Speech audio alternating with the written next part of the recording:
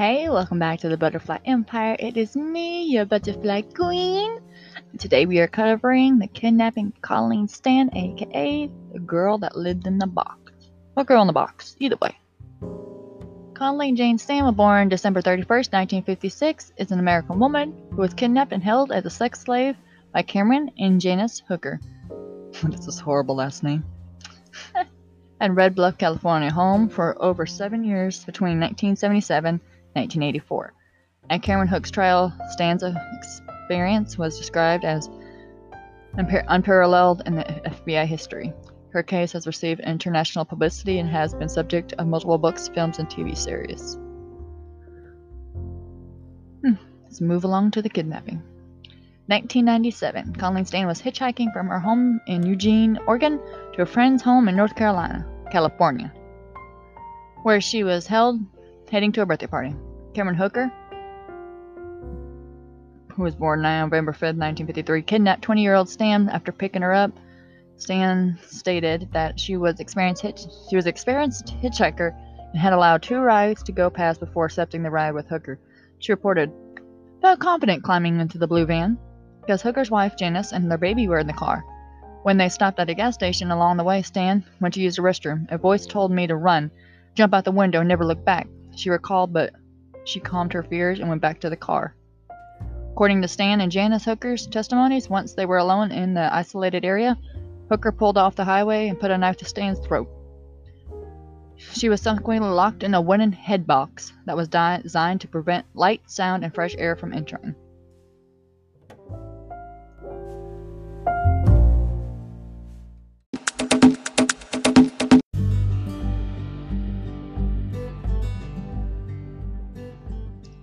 And it begins. Before this, Hooker, then a lumber mill worker at Diamond International Lumber Mill, and Janice, who had reached an agreement that he could capture a slave and take Janice's place. But up until the time Cameron had been using Janice to act out sexual bondage, there was to be no penetration sex with Stan according to the agreement, but this later changed. On the first night of her kidnapping, Stan was strung up by her hands, physically attacked by Cameron, and left blindfolded and suspended while the pair had sex below her. After her kidnapping, Stan stated that she was tortured and kept locked in a box 23 hours a day, until she was given a contract and forced to sign herself into slavery for life. In January 1978, in view from the box, propped up against her purse under the bed, was a photo of Mary Elizabeth Spanhank, a previous victim whose body was never found. She further stated that Cameron led her to believe that she was being watched by a large, powerful organization called the Company, which would painfully torture her and harm her family if she tried to escape. Stan subsequently became a slave referred to as K, was forced to be called Cameron Master. It was not allowed to talk without permission.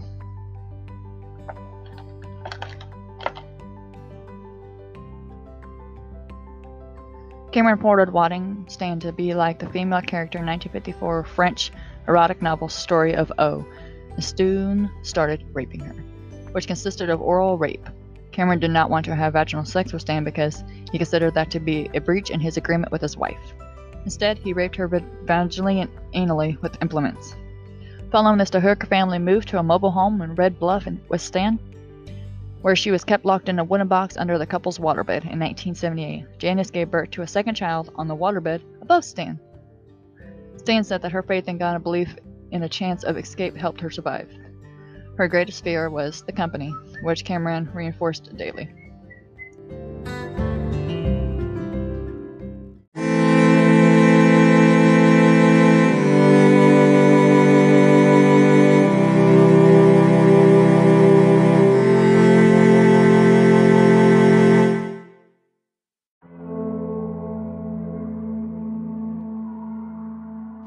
To avoid painful punishment, Stan tried to comply with his commandments, which later led to her being allowed to go out to the jog, work in the yard, care for the family's children in the mobile home, and help him build bigger accommodations, like an underground dungeon for more slaves. Even with an open door, neighbors, and a telephone, she made no attempt to escape, as according to Stan, her fear of the Company kept her from seeking help. Additionally, Stan was allowed to visit her family by herself in 1981, but did not reveal her situation due to the fear of the possible consequences. Her family thought she was involved in a cult because of her homemade clothes, lack of money, and absence of communications over the years. They did not want to pressure her, fearing she would stay away forever. The next day, Stan returned for a second visit, with Hooker posing as her boyfriend. At the trial, Stan explained that she was happy about visiting her family, who were therefore able to take a photography of her and Cameron happily smiling together. According to Stan, Hooker feared he had given his slave too much freedom and took her back to the mobile home, where he locked her in a wooden box under his waterbed. She remained in that box 23 hours a day for the next 3 years.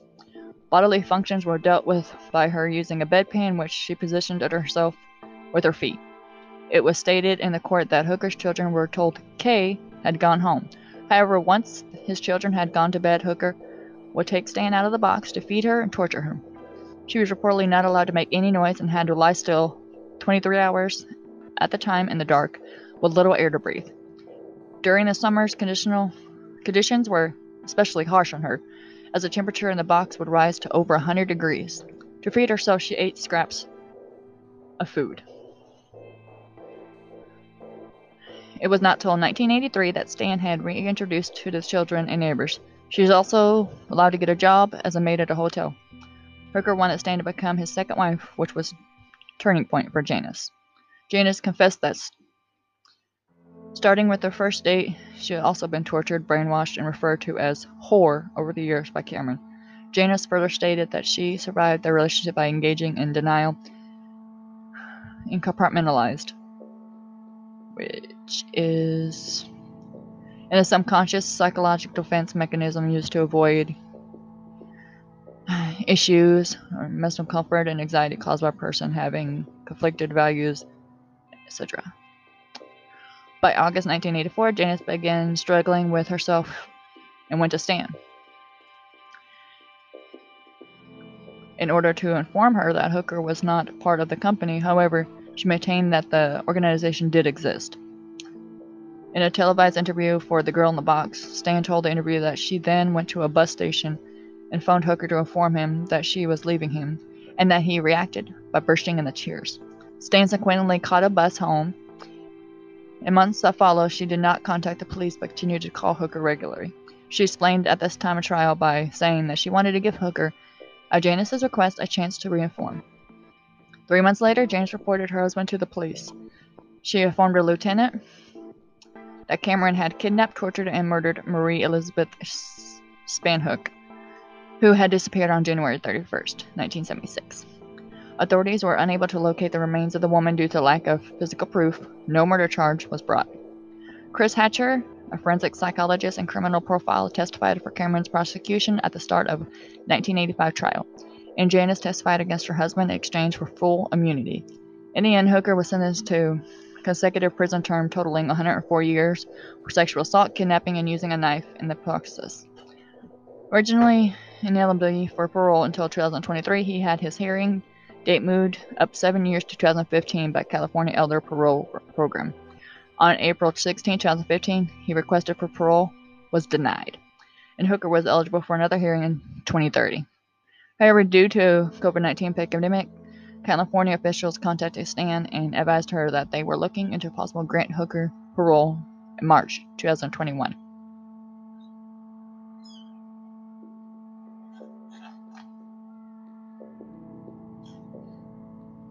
After the trial, Stan studied for an accounting degree, and as reported by Mara Botham, March 9, 2004, New York Daily News article, tried to move on to a normal life, but misery followed her. A string of failed marriages and a troubled child, now in jail. Stan also joined and volunteered for Reading Women's Refuge Center, an organization to help abused women. Janice reverted to her maiden name, Lashley, became a registered associate social worker, and has worked with a mental health professional. Stan has changed her last name. Both Janice and Stan continue to live in California. They do not communicate with each other.